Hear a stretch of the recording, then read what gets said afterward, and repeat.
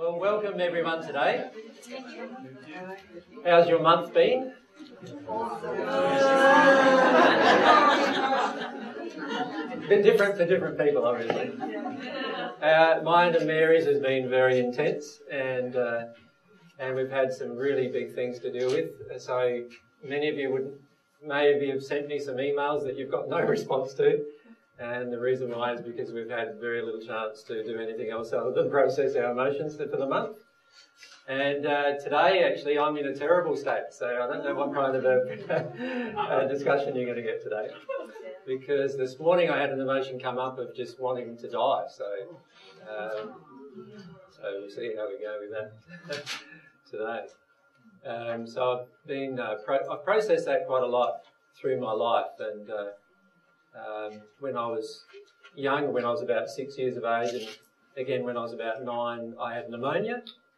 And for any of you who've had pneumonia, it's actually a desire to die through sadness, which I'm getting the symptoms of again, so we'll just see how we go with that. So I've got to work through that emotion for myself. Mary's obviously having different emotions to work through, and she's been doing really well as well. She's actually at the moment out printing out some more handouts for you, for those of you who haven't got a handout. But today the discussion is about prayer, and I wanted to have this series of discussions now, not just today, but for the next fair few discussions, are going to be about our relationship with God. And the reason why I wanted to deal with that specifically is I feel we've had a lot of discussion up to now about the law of attraction. We've had a lot of discussion up to now about, opening up emotionally and dealing with your emotions. And now I feel that the majority of us are sort of ready to start really connecting with God and being aware of how that connection is an emotional connection. And so that's why I wanted to really focus now on the specific things to do with your relationship with God. And the very first of those things is prayer, obviously. So we want to talk about what prayer is.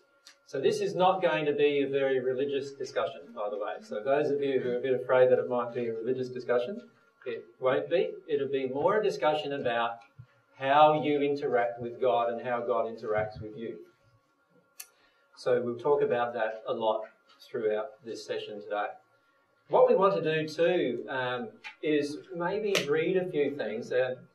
Ideally, what I would have liked to have done if I was more prepared is that we would have liked to get a few people up here, and actually there's an excerpt I want to read from the Life Elysian, and it's all got different characters.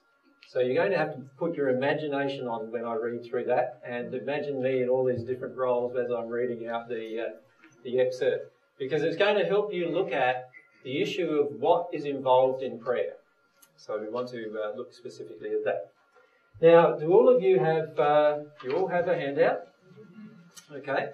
It's 4 pages long, and there is another handout that I'll be emailing out with it, which is actually an excerpt that I'll be talking about today from the book, The Life Elysian.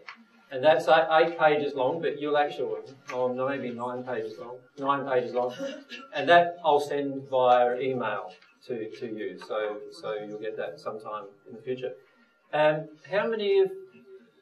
Tomorrow, of course, there's a mediumship session tomorrow, so for those of you who are coming along to that, we'll be looking at the mediumship issue, the second session of the mediumship stuff tomorrow, not today.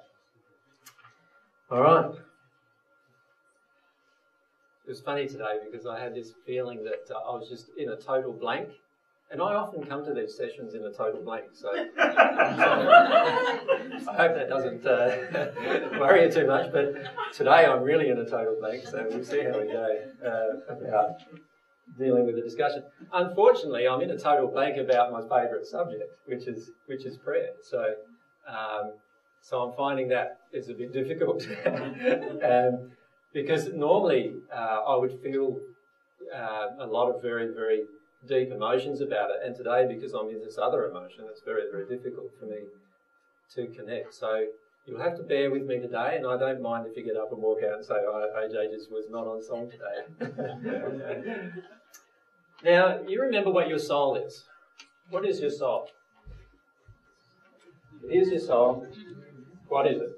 Emotions. Your emotions. So memories, somebody mentioned too. Passions.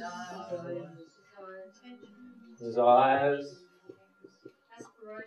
Intentions. Experiences, aspirations, somebody mentioned. And so forth, right? So there's our soul. That's a soul is the real you.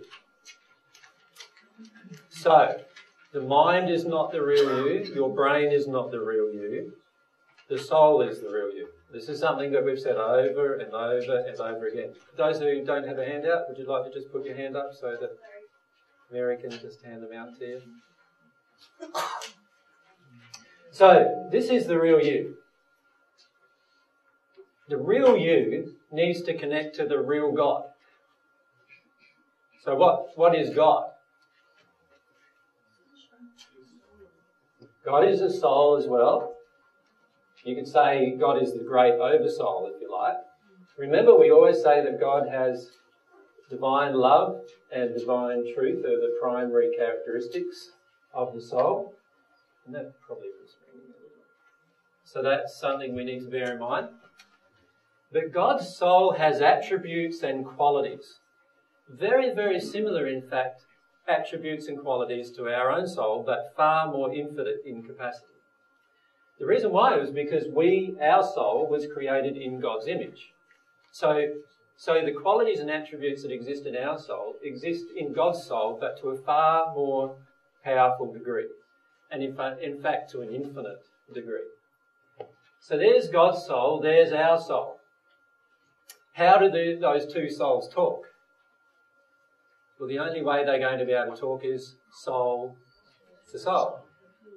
Now, if our soul is our emotions, our passions, our desires, our intentions and so forth, then wouldn't it make sense then that the way we talk to God is through those things?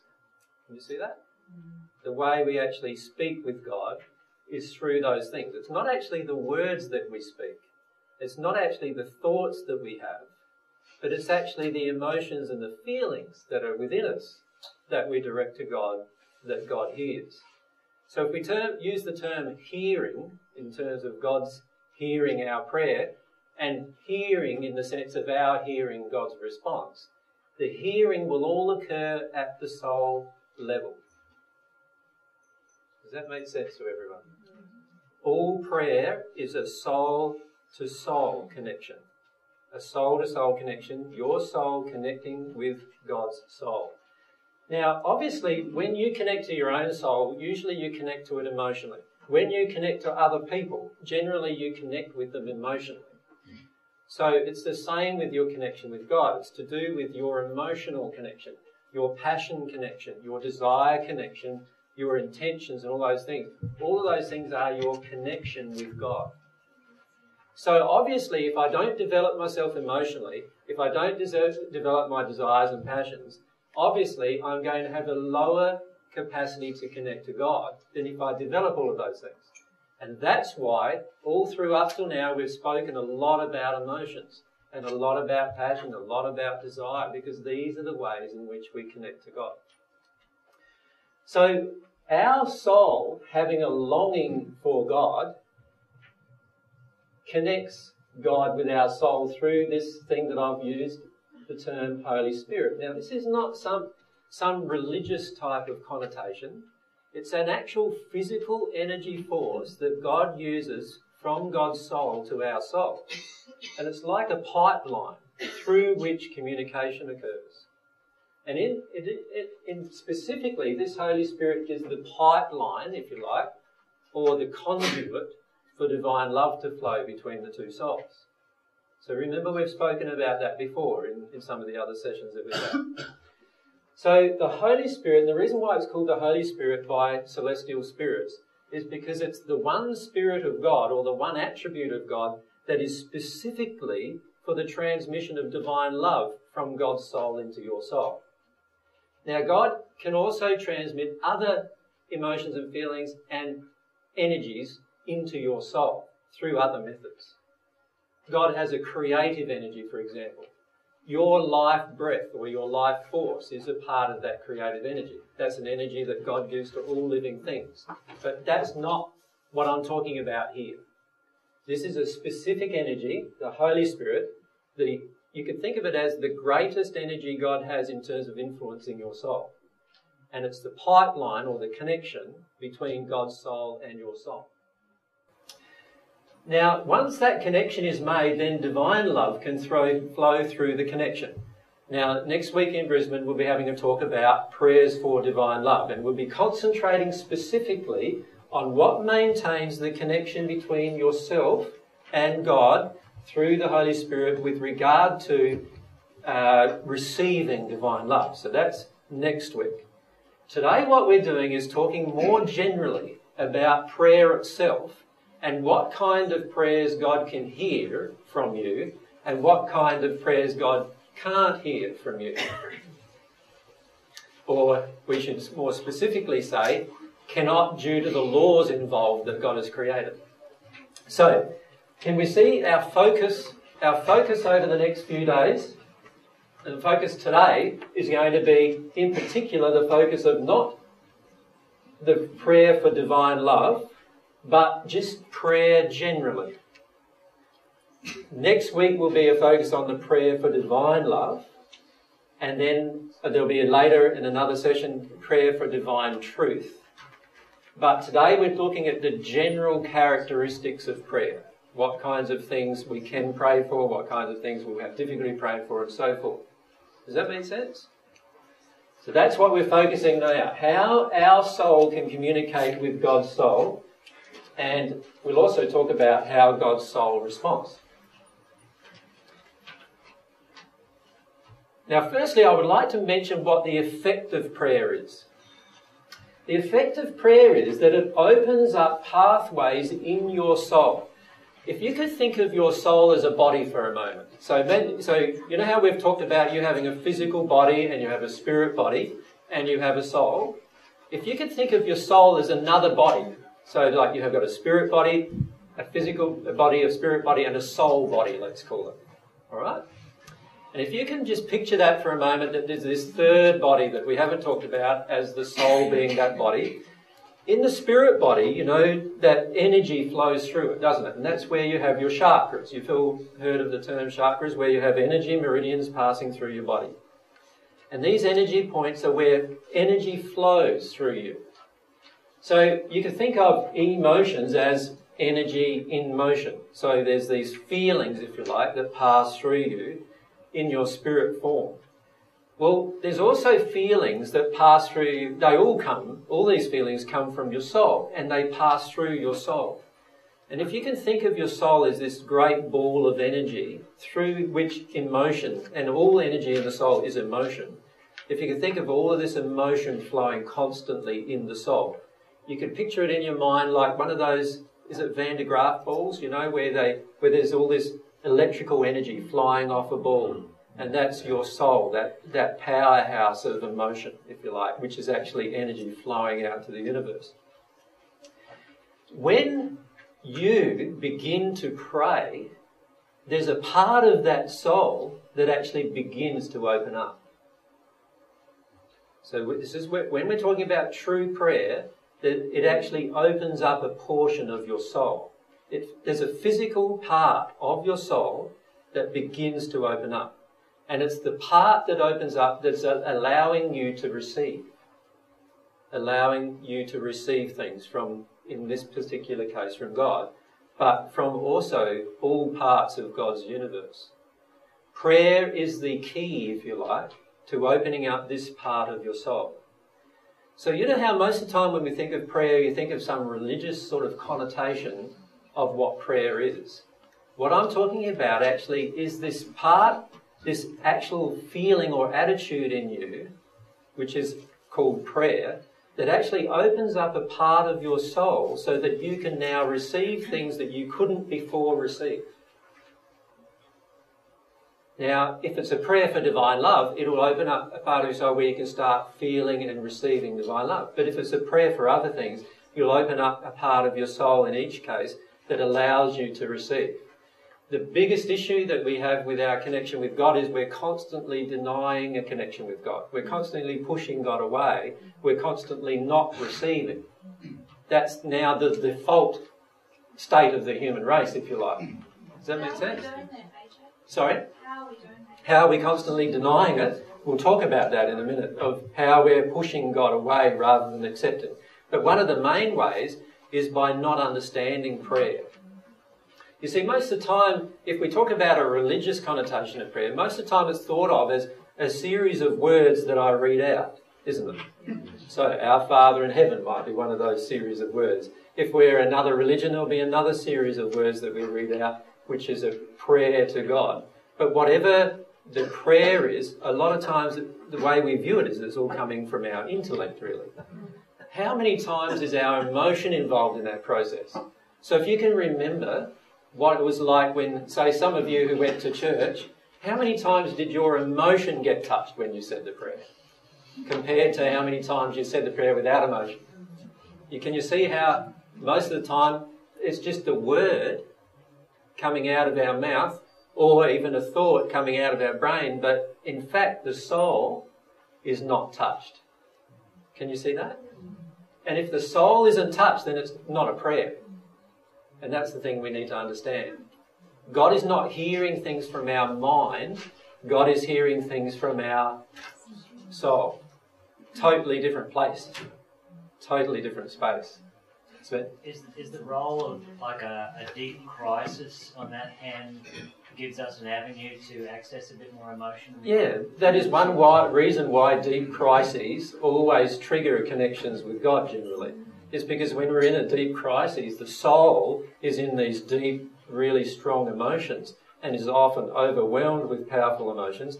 And because it's a crisis that we have no solution for generally, we then generate a longing for God to assist us in the crises, and that's what causes a connection in those particular states. So that's one reason why in a crisis we feel a connection with God when we may not feel a connection with God at other times. The whole object of prayer in the end, though, is to have a connection with God 24/7. So that's the whole object. We don't want to just connect with God in a crisis and then the rest of the time feel quite disconnected from God. What we want in the end is to have a direct relationship with God that's a constant relationship. Now, if you could think of it as a child would think of this. In the first century, when I began praying, I was only very, very young. So I was around 2 years of age when I started to feel God. And I used to talk to God all the time. Like, I viewed God as my daddy. And I used to often call God daddy or mummy. And I used to refer to God in that way because it felt like a very personal thing between me and God. And I also viewed God as my friend. So if you imagine you had a friend with you 24/7, this friend loves you constantly, this friend is always interested in your welfare, this friend can also inform you about every single question that you have about anything in the universe that he created. If you could establish a constant communication link with that friend, wouldn't that be such a benefit to your life? Right? So you'd be able to find out, I've got this ache in my body, what's that about?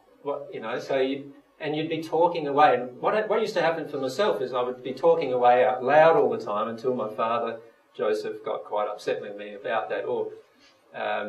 And they thought I was somehow going crazy, and so I stopped talking out loud and started doing it just in my feelings and emotions. But before then, I used to speak out loud constantly. And there's nothing to stop you from doing the same. Just talking out loud, connecting to your own emotions constantly, and talking to your friend, God. If you could consider prayer as that, then you'll go far closer to what you could ever consider prayer to be in any other form. So the connection with God is like this childlike, innocent, chatting away to God. That's what we're really talking about. But the chatting has to be coming from the emotion. It can't just be coming from the mind. Everyone follow that? As soon as it starts to come from the mind, then we're now out of the soul and we're now in an appendage of the soul. Remember, the spirit and material bodies that are connected to the soul So the spirit body and the material body that are connected to the soul are just appendages of the soul. You could think of them as an arm of the soul. You can think of the spirit body as one arm and the physical body another arm, if you like. So that's not the way through which you are going to connect to God, by using these arms. How you're going to connect to God is by using your real self, which is the soul itself. That's how you will connect to God. And so every single thing that comes from you towards God as a prayer is going to need to somehow involve your emotions, your desires, your passions, your intentions, and so forth. And if it doesn't involve those things, then it's not a prayer. It is just intellectual words spoken to space. And there's a good quote in the Paget Messages where he said, "It rises no higher than the space above your head." Now, sure, thoughts certainly get transmitted all over the universe. So the truth is that every single thought you have is also a packet of energy, like an email, you can think of it as. So every thought you have in your mind is like an email, right?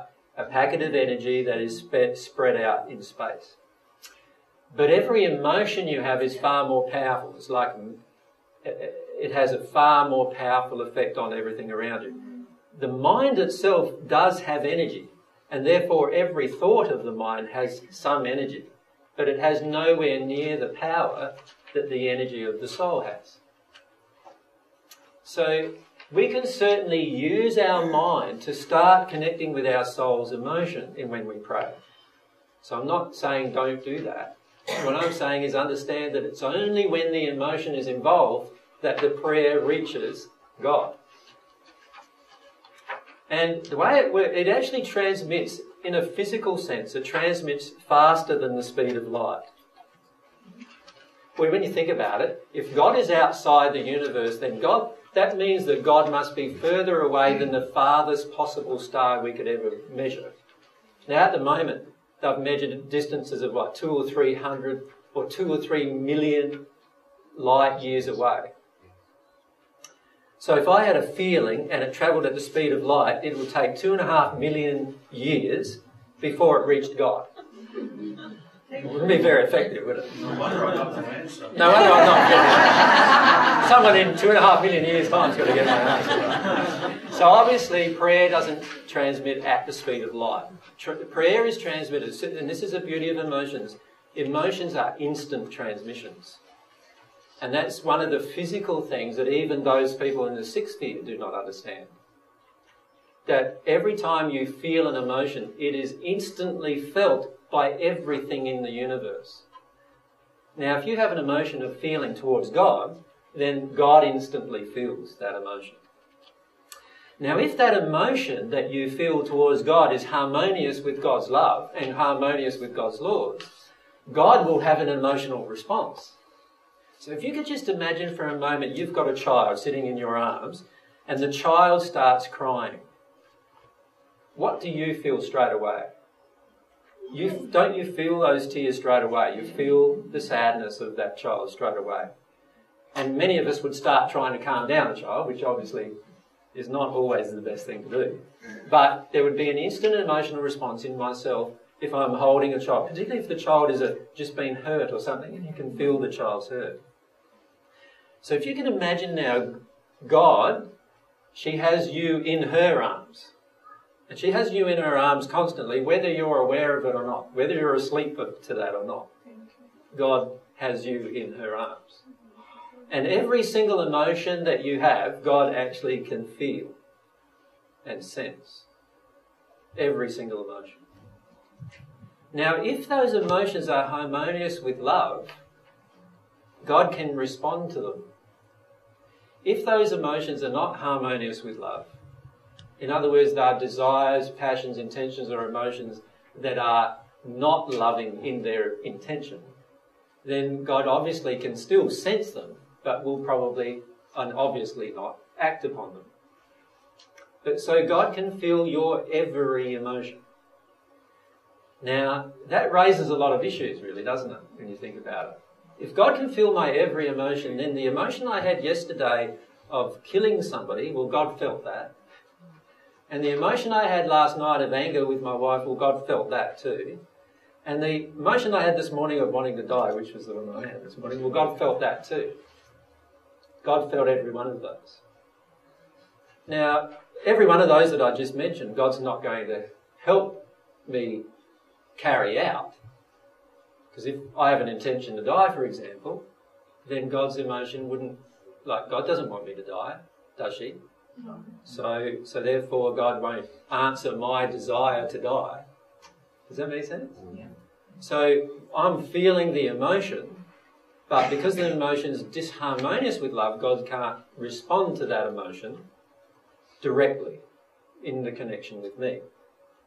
God, however, can respond to the emotion if I allow the emotion to flow through me and I pray to God about healing the cause, then God can respond. And we'll talk about these principles of God responding and when God doesn't respond. But can you see that it's the emotional feeling? If you had a child in your arms, it's the feeling you're getting from them emotionally, isn't it, that you're responding to? It's not their words necessarily, although their words often are a response to their own emotion, and therefore their words often will trigger the emotion inside of you as well. And it's exactly the same in your connection with God. Exactly the same as that. When you have a feeling inside of you, and you voice that feeling in any way you possibly can, even if there is no words, but you feel the feeling, now God is feeling that feeling from you. And that's a prayer. So that means actually that you can be praying to God while you're talking to another person. Doesn't it? Because you don't have to stop feeling an emotion towards God just because you're talking to someone else. Can you see how you can do both things concurrently? So you can actually get to a stage where you're praying constantly, but not actually saying words. Would it be correct to say that your life becomes a prayer? Of course your life is a prayer, yeah. But don't think it's just your life, because it's also your emotions. Yeah. So when we think of our life, generally we think of things happening to us from external, coming into us. But I'm saying it's in addition to that, it's also what you're actually feeling, which is being transmitted out to the world itself. So for many of you, you have a life that doesn't represent how you truly feel inside of you. Does it? Like, how many of us really want to be in the job that we're in? So when you're in that job, doing that job, are you feeling great about doing the job? Probably not. But God can feel that emotion from you, even though no one else around you might be able to sense that emotion from you. God senses all of your emotions as you have them. How can we survive? How can God survive? Well, God is so infinite in love that every single one of your emotions, even if they are in the depths of despair, and a lot of humanity is in the depths of despair at the emotional level, that emotion God feels but does not feel resonant with.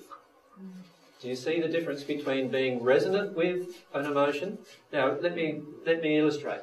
This soul, you can think of it like a tuning fork, if you like, that's vibrating at a certain frequency. When it has a feeling, it vibrates at a certain frequency.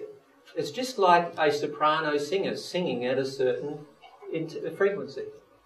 Now, there might be certain items in the room that vibrate at that same frequency and they resonate with that soprano singer. And it's the same with your soul. Your soul is vibrating constantly at a certain frequency, and that is the sum total of your soul condition. And every single person around you will sense the bits of the frequency that also their soul vibrates at. And this is what causes a lot of attractions. Does that make sense? From a physical level.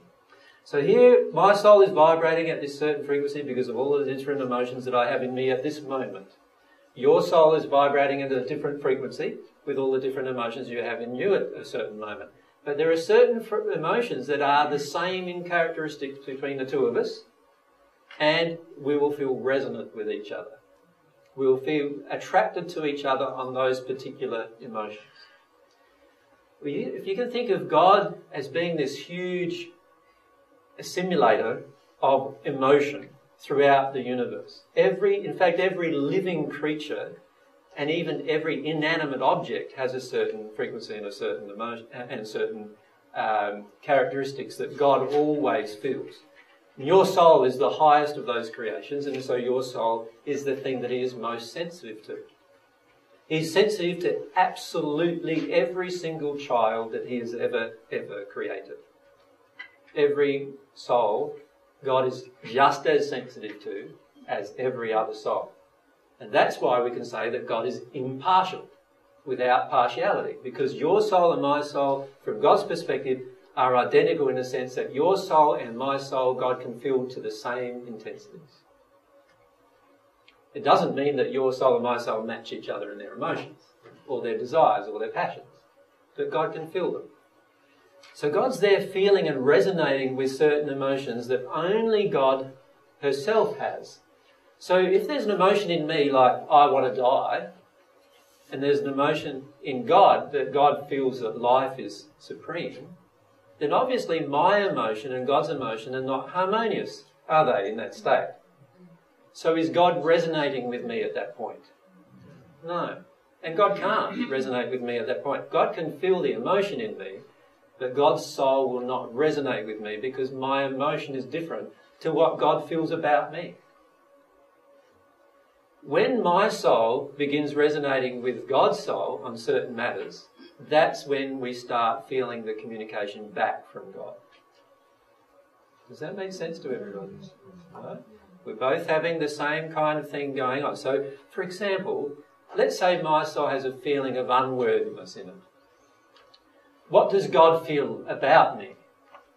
Well, doesn't God feel that I'm supremely worthy? According to God, I am the pinnacle of his creation, as are you. But let's just refer it as one person. So if I'm feeling unworthy, God's feeling unworthy. Is my soul resonating with God's soul now? No. So if I then act or pray about something that is a result of my unworthiness, unless it's about healing it, I'm not dealing with the cause of my unworthiness. And of course, God's soul can't resonate with me about that. So all God can do then is direct other people around me in the way that God does, and we'll talk about this a bit later.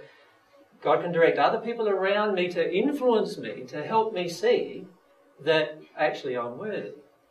But God can't actually physically connect with me because I believe I'm not worthy. Does that make sense? And God feels I am worthy. So God is feeling my emotion, but not resonating with my emotion because my emotion doesn't agree with her emotion.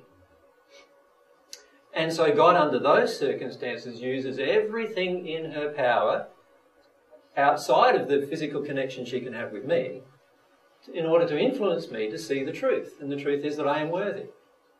So there'll be all sorts of events, law of attraction events, law of cause and effect events, law of conversation events and so forth, all that will occur to try and trigger me emotionally. There'll be people coming up to me. You'll hear different things about worthiness in my life, and eventually those things will get through to me. Whether it happens here on earth or it happens in the spirit world, eventually it'll get through to me. And when it gets through to me, my soul starts resonating with God's soul on the issue of whether I'm worthy or not. And in that state, now I can receive more from God because my soul agrees with God's soul about God's opinion of me. Does that make sense? So a lot of the times what we're doing is we're dealing with all of these issues where we are not actually feeling what God feels about us. So all disconnection between ourselves and God is caused by we ourselves not feeling what God feels about ourselves. That's what all disconnection is caused by. So what we're doing on this path of spiritual growth, the divine love path we've called it, which is the narrow way leading to life, what we're actually doing is we're learning to see ourselves as God sees us. That's what we're learning to do.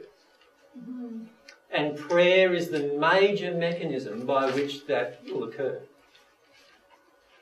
Prayer is the only, in fact, mechanism by which your soul can receive divine love. So therefore, it's the only mechanism by which our changes can be made. Now, I'm not saying, though, that if God's soul doesn't resonate with our soul, that we're useless or hopeless, because we're not. Because God is constantly trying to connect with every one of his children through other means if they personally don't want to connect to God themselves. Does that make sense? So God is trying, even if you do not want a connection with God, God is trying as best she can with all of the laws involved and with your attitude and condition, your soul condition inside of your heart. God is doing exactly the best that she can already do to make this connection occur at some point in the future. All that has to happen at some point is for me to come to recognise that. And so quite often it's referred to in spiritual circles that we come to a process of awakening. And that's really, we could use that term if we want. We're awakening to the fact that actually it's only me that's keeping myself away from God. God is not distant from you. God is right with you right now. It's just that you can't always feel God with you right now. And that's the issue we face. The reason why we don't feel God is with us right now, if that's what we feel, is because we are not connecting to God in the sense of resonating with God about God's opinion of you. In other words, your own opinion of you is in disharmony with God's opinion of you.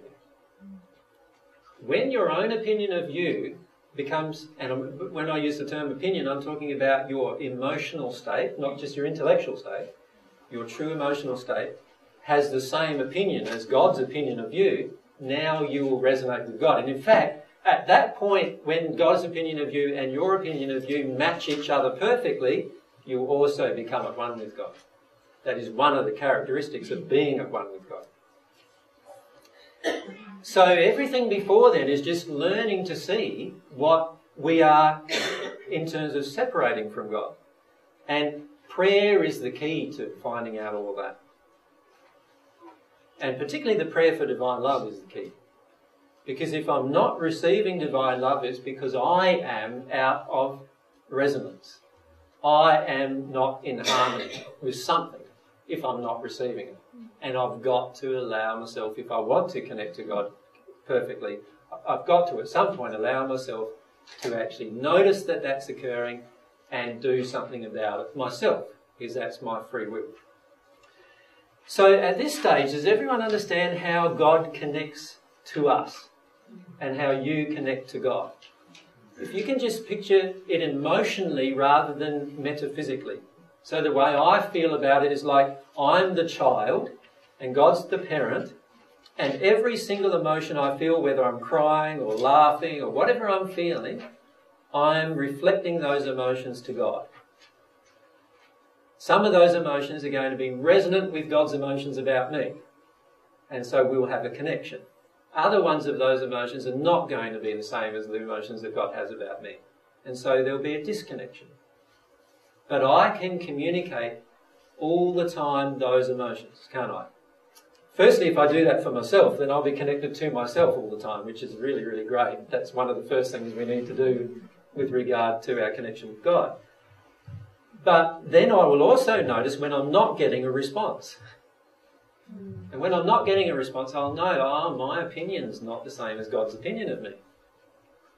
The way I feel about myself isn't in harmony with what God's feeling about me on this particular subject, whatever that subject may be.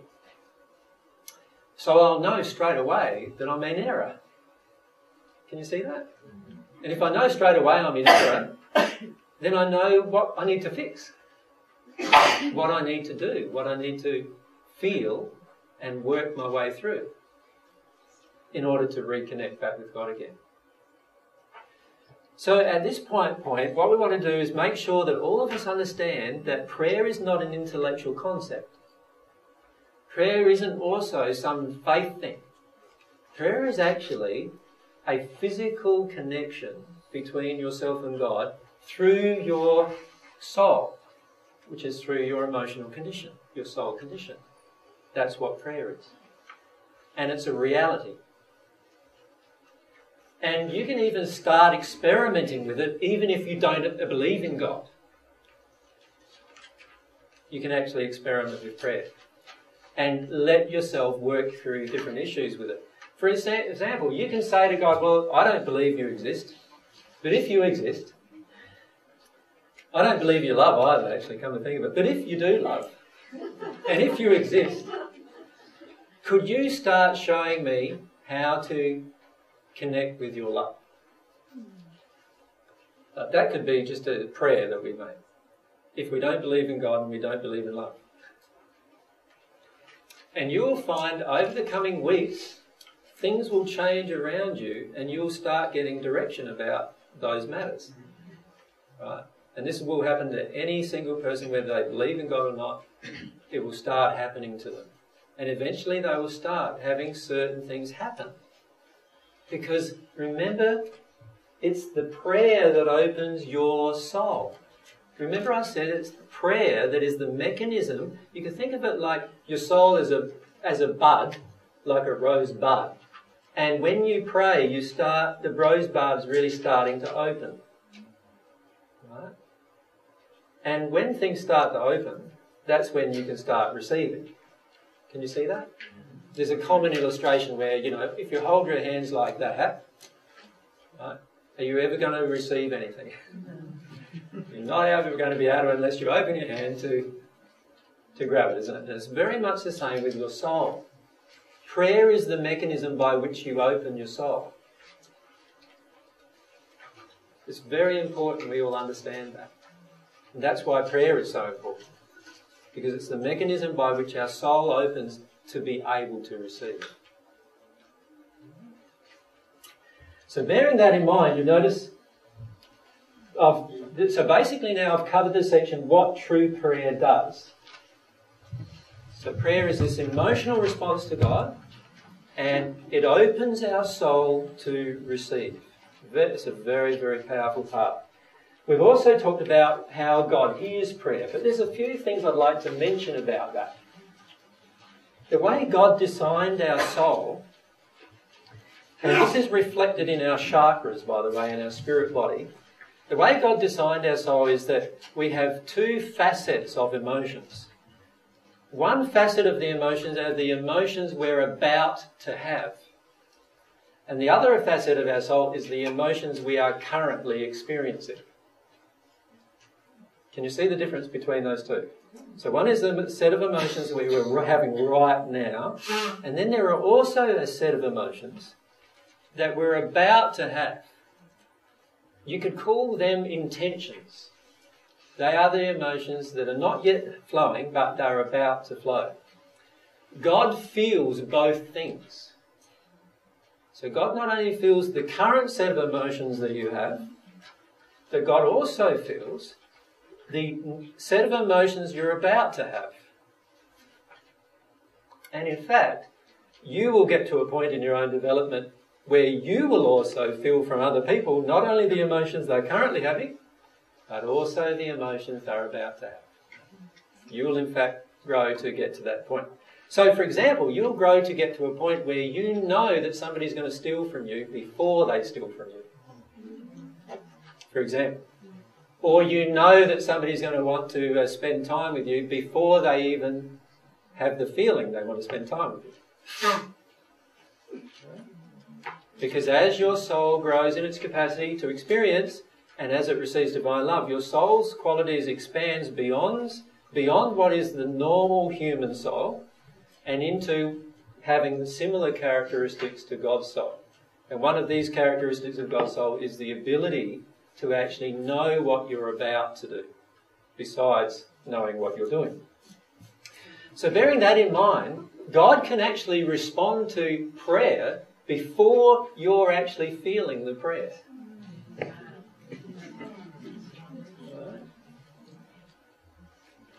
So that's fairly powerful, isn't it, when you think about that?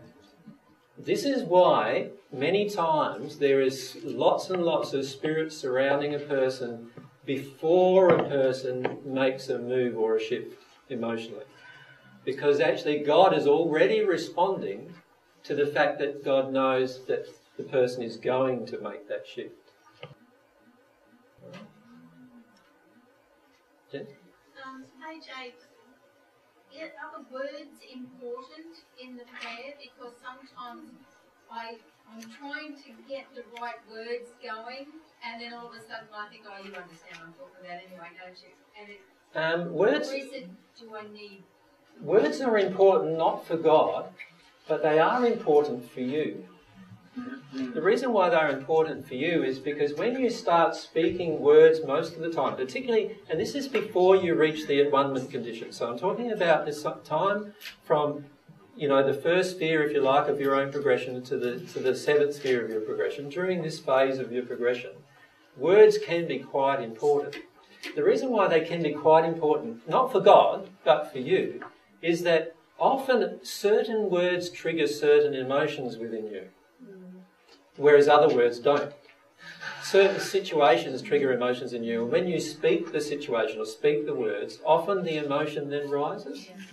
So the beauty of words is they can help you, particularly in that phase before you're at one with God, to actually open up your soul so that you can feel the emotion that's actually there, and it's the emotion that is felt that God is hearing, if you like, if I use the term hearing. God's hearing the emotion.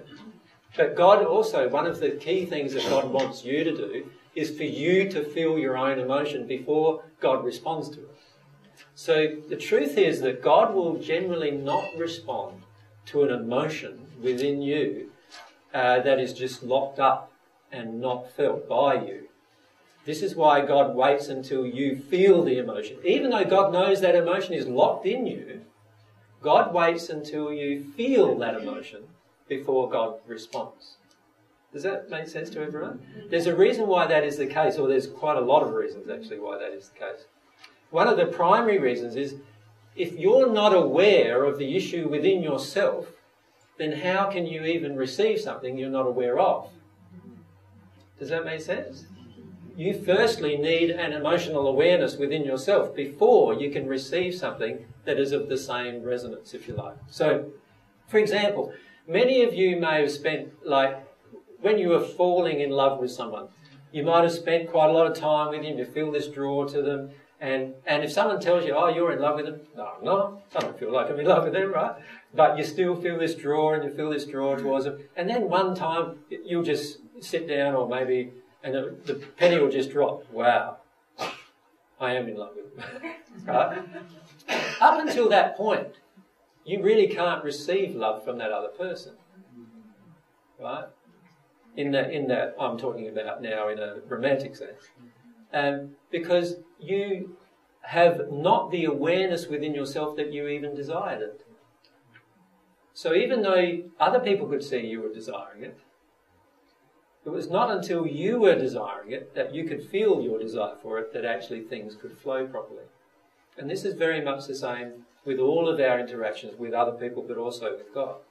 God is constantly waiting for us to get to a state where we're aware of what we want. So we can't just do this thing that many people do, and that is, you know what I want, God, so please can I have that, whatever that is. Right? Can I just say a bit more about that? Because if we do that, what are we doing? We're basically skipping over the fact that of our own awareness or our own unawareness. And God doesn't want us to do that. God wants us to be completely aware of everything that we desire, of everything we want, of everything we need. God wants us to be aware. Then God helps. Now, God does a lot of things to get us to that point of awareness. So the perfect prayer would actually be to be 100% humble all the time. Yes, when we're 100% humble all the time, what's happening is we're feeling our emotions all the time. So as we're feeling our emotions all the time, we are constantly praying. Now, some of those emotions before we become at one with God will be out of harmony with God, so they won't resonate with God, and we'll feel that. So we'll know that that emotion's out of harmony with God. But it's still a prayer. But it's still a prayer, but we know that it's out of harmony with God because there's no response from God. So we know straight away that we're out of harmony and we know what to do, not to work on. And that's the beauty of being humble all the time, is when you're humble all the time, all these emotions are passing through all the time. Some of them are going to be out of harmony with love. Some of them are going to be in harmony with love. The ones out of harmony with love will not feel the resonance from God. And then you'll know, oh, that's out of harmony with love. And then you can do something about it. You can pray about that emotion, for example, and do all of those kind of things. But we're not really 100% humble until we're actually at one with God either. Because up until that point, we're still not really feeling all of our emotions. So if I'm praying that I want what God wants for me, that's a cop-out too? That's a cop-out, yes. Yeah, what does God want for you? What you want for yourself in harmony with love. So what do you want for yourself? See, a lot of times our prayers avoid ourselves. We're constantly trying to avoid ourselves. Now, does God ever want you to avoid yourself? No, never. God never wants you to avoid what's inside of yourself. So any prayer that's about avoiding what's inside of ourselves, God cannot respond to. He can hear it in the sense he feels your emotion. And he goes, oh yeah, that's the emotion of him wanting to avoid again. What can I do about that? Well, not much aside from show him some truths about some other things about what he's avoiding and wait till he decides that he shouldn't avoid it anymore. That's all God can do in that circumstance. He can't physically tell you because you're in the state of not wanting to hear the truth, and that is that God actually wants you to know what you want. So it's very important. So can you see how God hears prayer? That section about God hears prayer, does that make sense to you? What's going on with hearing prayer from God? So if we understand that God is totally feeling and can sense all of your emotions, but God is not responding to all of your emotions, because the only emotions that God can respond to are the emotions that are harmonious with his laws. And his highest law, of course, is love. So they are the emotions he can respond to in a direct sense. So I use that specifically. Please keep that in mind. In a direct sense. Because God can respond to all of the other emotions in an indirect sense. The way he responds to it in an indirect sense is, oh yes, I feel Sven has that emotion where he wants to avoid his own will, right? So what can I do to help Sven? If you can just imagine yourself, what would you do to help Sven when Sven's not listening to you? Send him email. Wouldn't you go to that person and say, oh, that person knows about that law. I'll get that person to meet up with Sven sometime. And then I'll get that person to meet up with Sven sometime. And eventually Sven will get the message. Does that make sense? And so that's exactly what God does with us in each case. So God is constantly answering our prayers, but not directly, often indirectly, because God can't answer them directly because of our own condition. Right? So don't feel that God doesn't answer your prayers even if you're not hearing a direct response, because God is actually knowing what you need. And so, for example, in that question that you asked, God's not going to say, no worries, here's my will for you. Go and do this, and go and do that, and go and do this for me, and then come back. God's not going to do that, right? But guys, so that your prayer can't be answered because God is never going to do that. But something God can do is help you see that actually at some point in the future you need to work what your own will is and bring that will in harmony with the laws of love, and then you'll have a connection with God. And now God can talk to you about that. Does that make sense to everyone what's going on? And this is something we need to come to understand about prayer. These are all parts about prayer. Now, I was going to read, it's 8 pages, it's 9 pages, I don't know. There's a very, very good excerpt in The Life Elysian, on page 228 it begins. All of you, I think, have a CD, or most of you have a CD, that The Life Elysian is in the CD under the Divine Love section, under PDFs. Page 228, and it's actually written in the handout. And rather than perhaps read it, which will possibly bore you, well, it won't bore you, well, it doesn't bore me, but me reading might bore you. And I'd like to just mention some of the things about it. In this example, there's this young boy who's just passed into the spirit world. His name is Dandy, I think.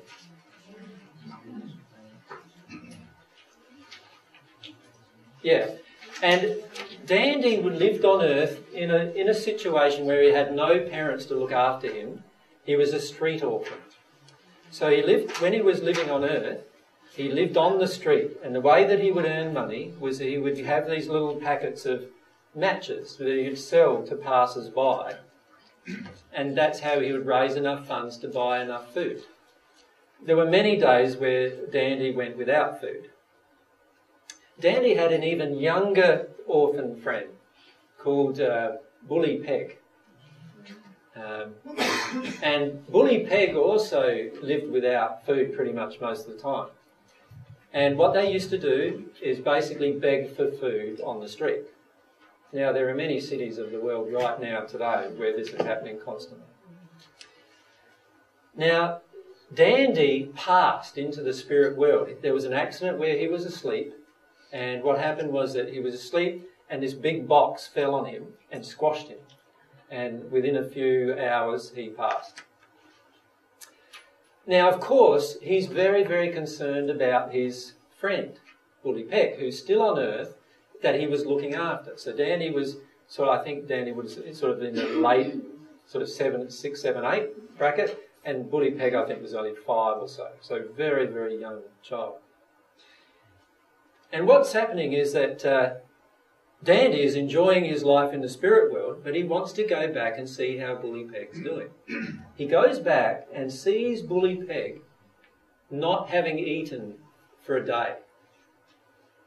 So he hasn't eaten for a day, hasn't had anything to eat, he's sleeping alone, hasn't had anything to eat. What would you feel if you're in that situation? Your friend on Earth, you're in really comfort now, your friend on Earth is just in this state where, you know, they haven't had anything to eat, totally without anything to sustain them, living on the streets, sleeping in cardboard boxes, 5 years of age. What would you feel? You want to help. Well, the first thing Dandy felt was anger to God, anger towards God. And this was where his prayer began. He didn't actually physically say to God, I'm angry with you. What he did was he got to his other mates in the spirit world and he said, what's going on? What's going on? This isn't fair. God should have taken taken Bully Peg and left me on Earth because I could look after myself, but Bully Peg couldn't. Why didn't God do that? Fair enough question, right? That's the way he viewed it. Now, he went to another person called Afra who'd been in the spirit world for a while, and Afra couldn't answer the question because Afra didn't know why God had seemingly chosen Dandy and left Bully Peg there without any sustenance. But what actually happened was that Dandy's feelings directed about God at this particular instant automatically drew a response from God. And one of the celestial spirits was sent to actually make sure that not only that Bully Peg got a meal, but eventually that Bully Peg actually was adopted by somebody. Just because of the prayer of this young boy in the spirit world. Now, what does that demonstrate about prayer? Well, firstly, it demonstrates that our emotions are the key, and our desires are the key to prayer. But they have to be desires based around truth and honesty.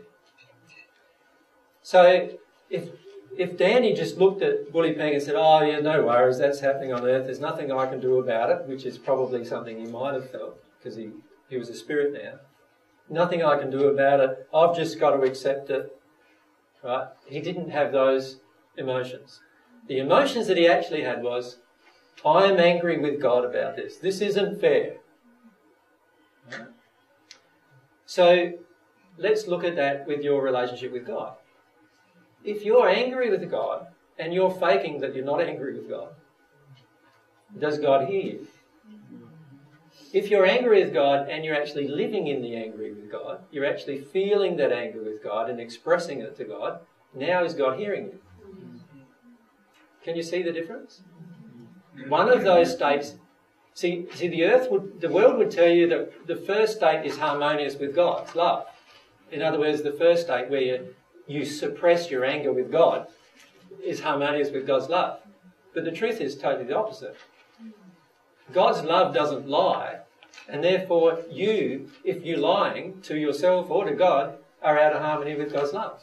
Does that make sense? What God wants from you too is your emotion. That's bringing you in harmony with God's love. There was another example I know of a man who called in a priest. There was a man dying of cancer, and he knew he was going to die very soon, and he went through, obviously as many people do, go through this process of, looking for cures and so forth. And when all that exhausts itself, usually we skip into a place where we're quite upset and angry. And so for a whole night he spent abusing and swearing at God. He was a religious man, and so the next morning he felt so bad about abusing and swearing at God all night that he called in a minister and said, well, now I'm not going to make the heaven, am I? Because I've been swearing and abusing at God all night, right? So, I've just lowered my chances of reaching, the heavens. But in reality, the minister said a good thing to him. He said that, well, actually, you've been praying. Yeah. And you see, prayer is like that. Prayer is going to be exactly your feelings. Exactly your feelings.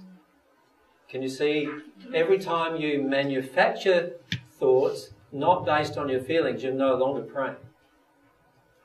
It's exactly your feelings transmitted to God that's your prayer. So your emotions are essential. And your emotions being harmonious with truth are essential. Liz? KJ, just back to the dandy story. Yep. Just briefly, why wouldn't God have enough compassion to provide food and a parent for the woolly pig without dandy's emotions? God was already trying to do that with the resources available. But the additional prayer causes another response, not only in God, but also in the universe around us. And what that does is it starts activating the souls of others automatically. And God does this automatically as well, starts activating the souls of others. So what happened in this particular instance is the soul of a man who lived in London at the time was activated to go and visit that particular location. In other words, intuition was a way that God interacts with everyone. You see, the problem is that most of us don't follow intuition. Like, we're busy and we have a certain lifestyle or whatever, and we're doing certain things, and we have a certain feeling to do something, and we just go, oh, no, I won't do that, and we just forget about it. But every one of those intuitions comes from external sources, from God, generally. Isn't God so powerful that if you wanted to have that child be parented, that the truth is that God wants every child to be parented. However, why would a person on earth be 5 years of age and be in a state where they have no food? What causes that? Not just parents. Society, right? So God can't take away the effects of those things. All God can do is motivate other people to take away the effects of those things. Do you understand? For God to take away the effects of those things would mean that God would have broken one of her own laws. So what God does instead is God appeals to other people who are willing to take away the effects of those things in order for these things to disappear. So that's one way how God answers prayer. Right? The truth is that all of us, if all of us got to the state where we're at harmony with God, there would not be a single person on earth who was without food ever, or without a parent ever. But that's not the reality of what things are because of man walking away from God. So the key thing to remember is that God is trying to help every single one of her children, but within the constraints of God's own laws. See, if God broke her own law, then you can see straight away there's going to be lots of problems, because now there's going to be anarchy. And nothing God does is is anarchy. Also, can you see if God breaks her own law, then she's no longer God. Right? Why would you establish a law that's not perfect? So, in fact, God will never, ever break her own laws, but she will often motivate others in the constraint of her laws to act in harmony with love, which is what happened in this particular circumstance. Does it make sense? Mary? Isn't that why prayer is so powerful? Because actually, God really wants us to bring our will in line with her love. Yes. So what Dandy did was demonstrated that his will was in line with God's love, and so then God could act. Exactly. Before that, because no one else had demonstrated that will, apart from Dandy when he was on earth, Yeah. then God couldn't act. Exactly. Yeah. So God was there waiting for somebody to bring themselves into harmony with her love, and then God can act. Right? And God can then motivate that person who's now in harmony with God's love to do many things harmonious with God's love. But that's the thing God is always waiting for with all of us. Now eventually God will get to the point where God will not need to do many of those things in a roundabout way, because all of us will be connected to God and are one with God, and God can operate directly through us. So the state that I was in the first century was that state, where God could operate directly through me to deal with issues, rather than having to work around in a certain, what is the word, circuitous manner, which is obviously difficult, but not beyond God's capacity. Yeah. So the other thing that was required by Dandy as well was this feeling of sincerity. You see, we often pray for things, or think we're praying for things, but we're not really sincere about it. For example, many of you have been praying to connect with your emotions. Would that not be the case? Like many of you feel you've been praying to connect to your emotions. The truth is that many of you are not sincere about it. Now, why would you not be sincere about it? Well, because you might be afraid of your emotions, right? So how can I in one moment be afraid of my emotions and then pray to feel my emotions? Wouldn't it be better for me, if I was living in truth, wouldn't it be better for me to actually pray about the fear I have about dealing with my emotions? Can you see that? You see, if I'm praying about feeling my emotions, and the feeling I have inside of me is I don't want to feel my emotions are scary, they're going to terrify me, everything's going to go haywire when I feel my emotions in my life, everything's going to be terrible, I don't want to do that. If that's the feeling in me, because of fears, and yet I'm saying to God, oh, please help me feel my emotions. Is my prayer sincere? No, it's not sincere. Right? It's only going to become sincere when I actually say, well, actually, God, I don't want to feel my emotions. I don't think it's very good that you made this system where I've got to feel my emotions. Well, actually, now that I think about it, I like the idea of feeling my good emotions, but not my bad emotions, right? So it would be far better talking to God like this, wouldn't it? So I'm happy to feel my good emotions, but I don't want to feel my bad emotions. And then you'll think, oh, hang on a sec, I'm never going to be at one with you like that. All right. I don't want to feel my good emotions still, but can you show me all the reasons why I don't want to feel my good emotions? And then we come to an awareness of all the reasons why we don't want to feel our good emotions. And as we become to an awareness of those things, we feel the blockages to feeling our emotion. And once those drop away, those beliefs, those false beliefs that are within us drop away, now we can say, I want to feel my emotions. And you know what? The moment we get to, I want to feel my emotions, you're going to really start feeling your emotions, right? Because you have released the reasons why you didn't want to. Now, the issue with prayer is this.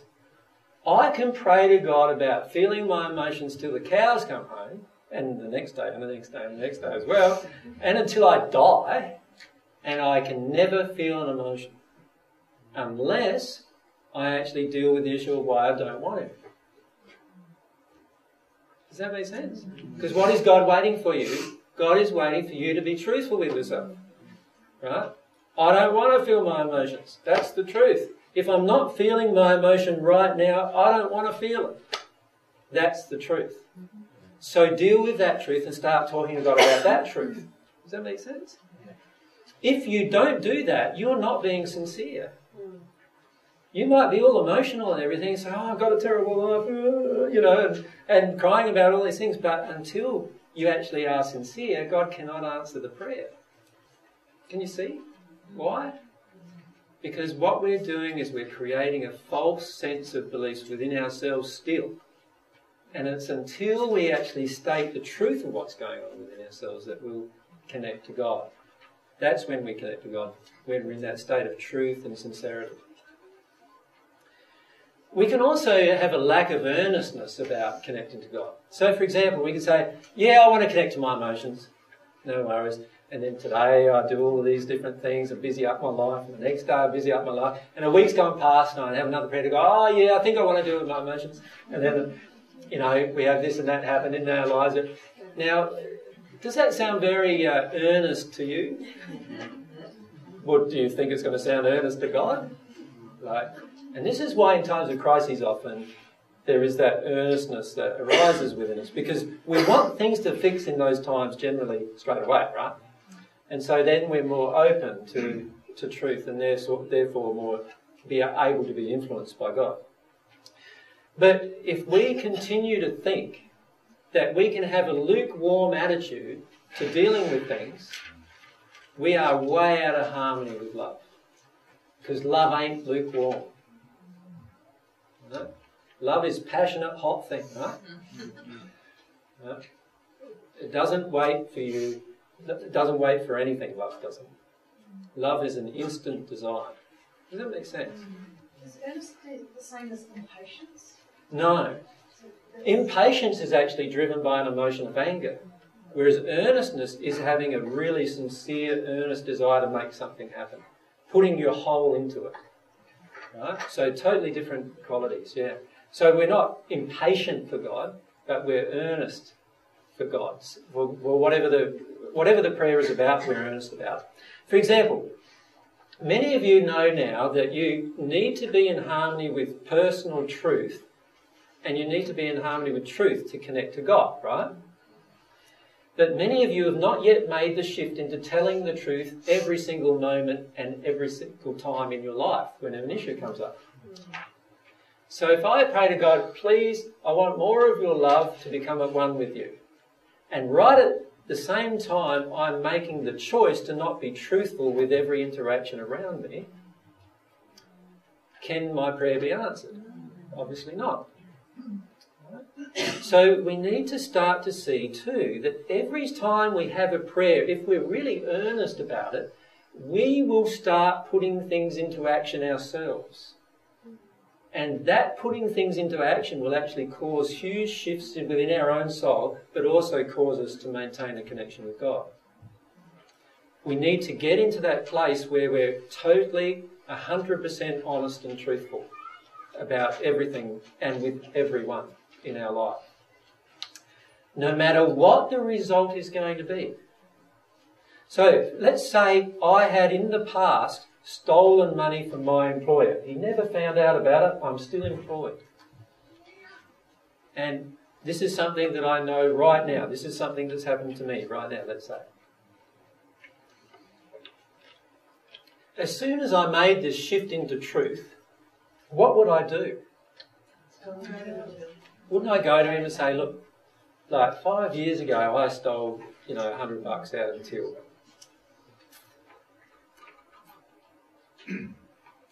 And if you were really sorry about it, if you were really repentant about it, you'd probably give him the $100 back, wouldn't you? With interest, probably.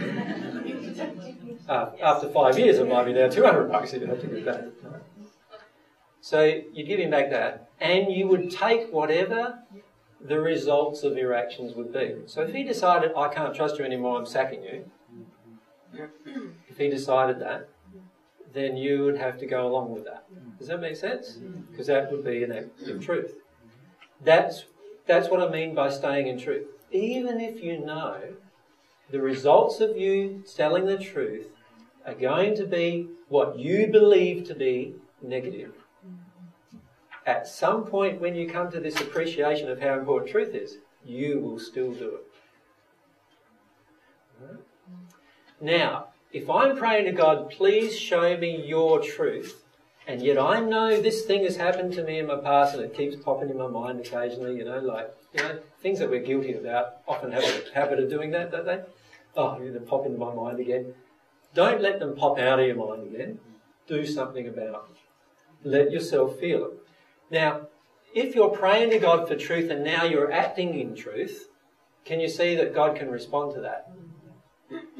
But if you're praying to God for truth and you're acting falsely, how can God respond to that? Like, God's going to have to wait. God's going to have to move some other of the people in the universe around who want to listen to God's desires and will, and to get you to a state where you actually can see what you're doing. Now, this is happening a lot in the divine love movement today. You know, many of you probably in your own investigations of things that I've been telling you have probably done searches on the internet and you've found 20 different sites all on the divine love stuff, all related to the Paget messages and so forth. And they all have their own different, I suppose you could say, their own different communities. Many of them totally get rid of anybody else in the divine love path if they disappoint them. Now, is that love? Like, is it love to actually totally banish a person just for the sake of a disagreement? It's not love, is it? Now, it is love if the person is harming you or attempting to harm you, to actually say, well, I can't be with you or speak with you until you stop harming me. But let's define harm. Harm has to be God's perspective of harm, not your own. Does that make sense? So if harm happens to you to be, he told the truth about me on the net, that's not harm from God's perspective. Can you see the difference? Now, the problem is for many of these things happening within the divine love movement is that everyone says they have divine love, but if you have divine love, wouldn't you have love with each other? Wouldn't you also have truth with each other?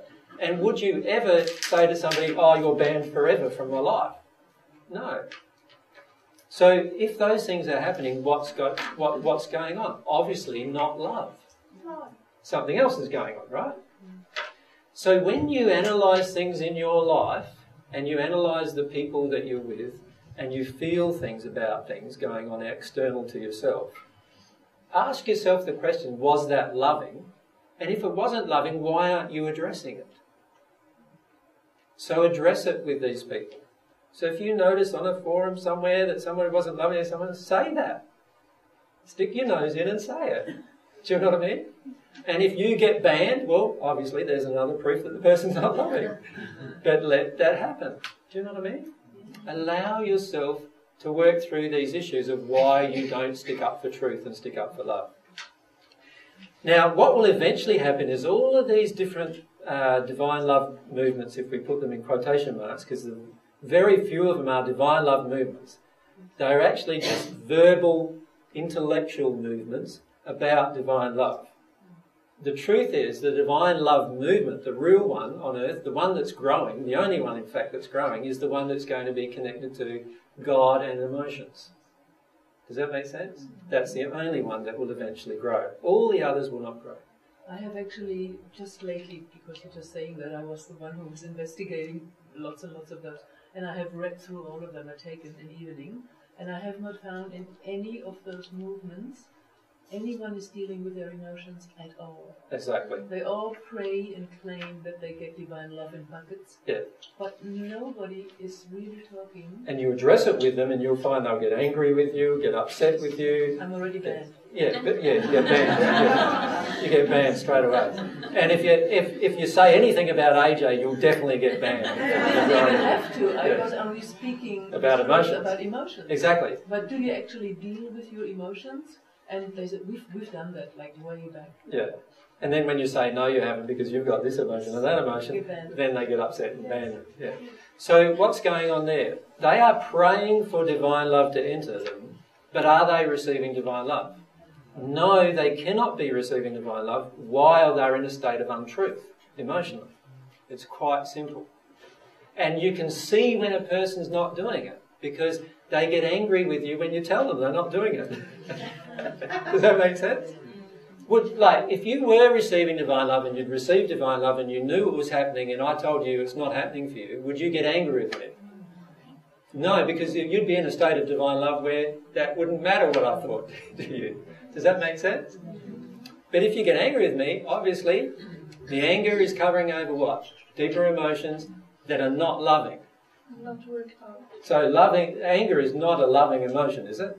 No. So obviously, no reflection of love. So the key thing to bear in mind with all of these things that happens externally even, is if I'm not willing to stay in a state of truth and love myself, and then I'm praying to God to receive love, can I expect to continue to receive love constantly in that state? Obviously not. I can't expect to do that. I have to actually do something inside of myself and shift something inside of myself before I will begin receiving divine love again. The other attitude that Dandy had in this illustration I gave earlier was the attitude of thankfulness. You see, after Dandy saw Bully Peg firstly get a big meal, and then this man who gave Bully Peg a big meal arranged for a family to take care of Bully Peg. When Dandy saw that, if you saw that, how would you feel? You'd just be so overwhelmed, wouldn't you? Like, wow, like all I asked for was a meal, and he got a home as well as a meal, right? Wouldn't you just feel that deep, overwhelming thankfulness? And that's another part of our prayers to God. It's so important for us to look at this issue of thankfulness. You see, a lot of times we're not actually thankful. See, many times you see people sitting down for a meal, right? They pray to God, thank you for the meal, and then they argue in the table, right, with the person who made the meal. Now, is that thankful? Obviously not. So deal with that. You need to deal with that emotionally. Oftentimes what happens with us is we receive things without notice. We don't notice what we're receiving. And one thing that God wants us to do is to become very aware of what we have received. Right? And when we're like a child, you will feel a deep awareness of everything you've received that has been good in your life. And you'll feel a deep feeling of thankfulness to God about that. So thankfulness and gratitude is so important in your own progression. Thank God for what God has already done for you. For many of you have this resonant feeling in your hearts that you're learning truth when you come along to these sessions. I know that many of you have spoken to me and said that for the first time in your life you've felt like the truth, and many of you have been searching for truth for years and years and years. Have you thanked God for that? You see? Just because that's all God rewarded your seeking, but are we thankful for God for that? And often when we're thankful, or we say we're thankful, we don't act thankful. So, for example, if you receive a truth and you know it to be a truth in your heart, but you don't act upon that truth in your life, are you really thankful? What do you think? If you know it's the truth in your heart and you don't act upon the truth in your life, are you thankful for receiving that truth? Obviously not. Can you see? Wouldn't you then need to look at that emotionally? What's going on inside of me emotionally that would cause me to think that I'm thankful? I know it's the truth that I just heard, and yet I haven't acted upon it. What inside of me would cause me to do that? Wouldn't it be part of thankfulness to analyse that, to look at myself with that, and ask myself why I haven't acted upon that truth? So, you see, it's one thing to say thank you, quite another thing to actually be thankful. Carol? Ajay, do you think it's possible to use gratefulness as a tool to suppress your emotions? Definitely, yes. so-called spirit of thankfulness can be used, and the truth is we can use lots of things to suppress our emotions. But one way we can use so-called gratefulness to suppress our emotions is to say, oh, I'm so grateful for the life my family gave to me when I was growing up. And then because I'm so grateful, I don't want to look at the fact that dad abused mum, and mum had an affair, and then my younger brother did this. I don't want to look at all the things going on emotionally that affected me. So quite often we use excuses to not analyse our emotions. Now we need to remember that God understands our soul. So God knows when we're doing this.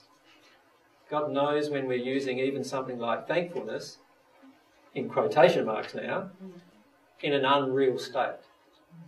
And you see, this is why it's so important to never deceive yourself with your own emotion. And you notice, next month, I've got to talk about that now. I'm doing a talk next month, it's called Emotions of Self-Deception.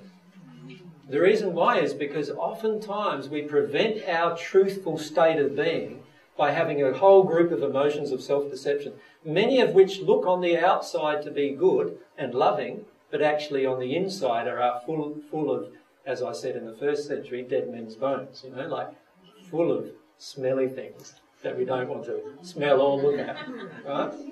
And that's what we often do in our lives now. We often use things that on the outside look good, but on the inside we're actually using them to run away from ourselves. So God sees that. God sees us as we truly are. Many of you who have already begun your emotional work have become quite shocked sometimes at what you've seen within yourself. Have you felt that? When you started to actually look, you think, oh no, what have I been, things even that you thought were quite good about yourself, right? And then you see your motive for doing it, and oh wow, your motive's I needed something from them, or I used them for sex, or I did this for something else, a lot of times there's this bartering system going on inside of us, and we start becoming aware of it. Well, that's part of truthfulness with God. You see, God wants you to become truthful with yourself and with God about those things. If you're not truthful with yourself and God about those things, then God's love eventually can't flow into you. So you'll receive a bit of love until such time as the truth is always being compromised, and then you'll receive no more. Can you see that? Or you'll receive a bit of love until you're no longer sincere about dealing with something, and then you'll receive no more. Or you'll receive a bit of love until you're no longer earnest, until you no longer have a sincere desire, right? And then you'll receive no more. And this is why a lot of people on the Divine Love path, when they first find the path, they read sometimes the Paget messages or whatever, they feel a soul connection with what's going on, and they feel the inflow of Divine Love, and then it stops. And then for the next 25 years, it never starts again. And there's many people on the earth in that condition. The reason why they're not continuing to receive is because their prayers are not sincere, they're not honest, they're not truthful, they're not open, they're not thankful, they're not earnest. And it's the prayers that need to be sorted out. And when they sort out their prayer, change will come within. And things will happen around it automatically. Now, you notice that I've included all those things I've just mentioned under that section, essential elements of prayer. So if there's anything you take home from this discussion about prayer, try to take home those essential elements of prayer and utilise those essential elements in your life with regard to prayer. What I've done after that is I've tried to be a bit more specific about what kinds of prayers, or the content of prayer. And this is why I've got content, what will be heard by God, and then I've got another section, content, what won't be heard by God. And what we'll do is we might not go through all of these today, but they're there for your appraisal, and you can look through them at your own time. But there are some that I would like to cover with you in a lot of detail. The reason why is the majority of people have trouble with some of these points with regard to prayer. The first one is prayer about causes rather than effects rather than causes. I'd just like to read you a Paget message. This was written by a friend of mine. Many of you would have heard of Elijah. Elias is his name in the spirit world. He was a prophet, so-called prophet, very early times in Israel's history. And he was around on earth around 1800 years before I arrived on the earth. And I eventually got to meet him when I passed because he was one of my guides. So Elias was one of my guides in the first century. But this is what he said to Paget. I am here, Elias the prophet of old. I will write a short message tonight as it's late and you are tired. Well, I desire to say that the message you received from the Master contains some of the most important truths affecting the relationship of God to man in his worldly or material living. Every truth that was uttered has in it an element which shows that man, to a certain extent, must expect and know that God will not interfere with the law of compensation as to its effects and results. Only will he help man to remove the causes that so certainly entail the results. And the sooner men know this and more thoroughly understand it, they'll become able to avoid the consequences of sin and the violation of law, and also understand that no prayer will cause God to respond where a suspension or a setting aside of his laws or their workings are necessary. He will respond to prayer where that prayer asks for the removal of causes, but never when it applies only to effects. This truth men should learn, and in their prayers ask for those things or causes which, in compliance with the law of compensation, bring about results that are harmful for them to be removed or eliminated from their acts and deeds, as well as from their desires. I could write a long message on this subject, but I won't do so now as you're just not in the condition to receive it. I'll come soon and write at length, and so with my love I'll say good night, your brother in Christ, Elias. Now, Paget was never in the condition after that to actually receive a longer message on that subject. And it's probably that subject that I'd like to spend a bit of time on now. And that is the subject that God does not listen to prayers that address effects. Effects. So God does not listen to prayers that address effects. And I'll explain what I mean by effects. He only listens to prayers that address causes. Now let's look at how man works. Let's look at all of man's laws generally. Like, for example, the law of speeding. You know, you exceed 100 k's along the highway, you get, if it's 107 k's or 115 k's or 121, you get a different fine as you go up. And eventually, 150 or 60 k's suspension of licence, removed, whatever. All of that is just dealing with an effect. Can you see why? You're not dealing with the cause of why a person speeds. You're only dealing with the fact that they have sped. None of God's laws are like that. All of God's laws address the causes of what we do rather than the effects. Now, that being the case, if we pray about an effect being removed from something that we've done in our life and we don't want to address the cause, God cannot assist us. A big example with this is many people, when they get an incurable, if I put that in quotation marks, disease, they will often pray to God about the removal of the disease. But what are they praying about? They're praying for the removal of the effect. Can God answer that prayer? No. But God can answer a prayer where I pray for the removal of the cause within me, and to be removed, it's going to have to be felt by me, isn't it? The removal or the experience of the cause within me that causes me to have this incurable disease. Now, God can answer that prayer. God can answer that prayer directly. Can you see the difference? The reason why God never answers a prayer that deals with effects is really quite simple. If God takes away the effect, he is actually breaking one of his own laws. In fact, not only just one of his own laws, there are quite a lot of laws he's breaking of his own if he takes away the effect. There is actually a law of cause and effect. There is also a law of compensation. Or you could think of it as karma. What you sow, you will reap. Now, those laws have been put into place specifically to correct this. For example, if you had a young child and you told the child that the stove was hot,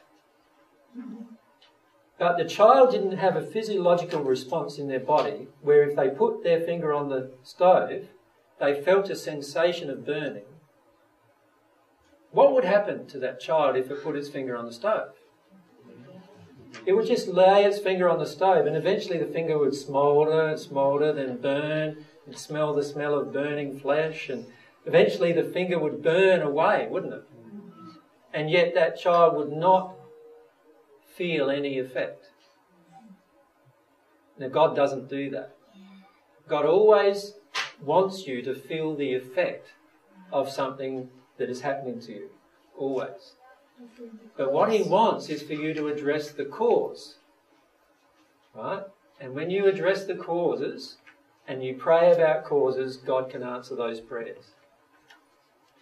So, I've given some examples in the outline. If you look at page 2, yep. You see this a lot where parents sometimes become so embroiled in children's emotions. Like often parents are so distressed by their children's emotions, they spend a lot of time praying to God about their child changing their behaviour. That is a total skipping over of the fact that the parent is creating the child's behaviour. So therefore, it is an effect. Can God change that or help that situation? No, not until you realise that actually the effect, which is your child's behaviour, has a cause inside of you that you're suppressing. Does that make sense? When you connect with the fact that it has a cause within inside you that you're suppressing and you pray about that, now God can help you. And you'll find help very rapidly in most cases under these circumstances. And within a few moments even sometimes, the child no longer has that effect.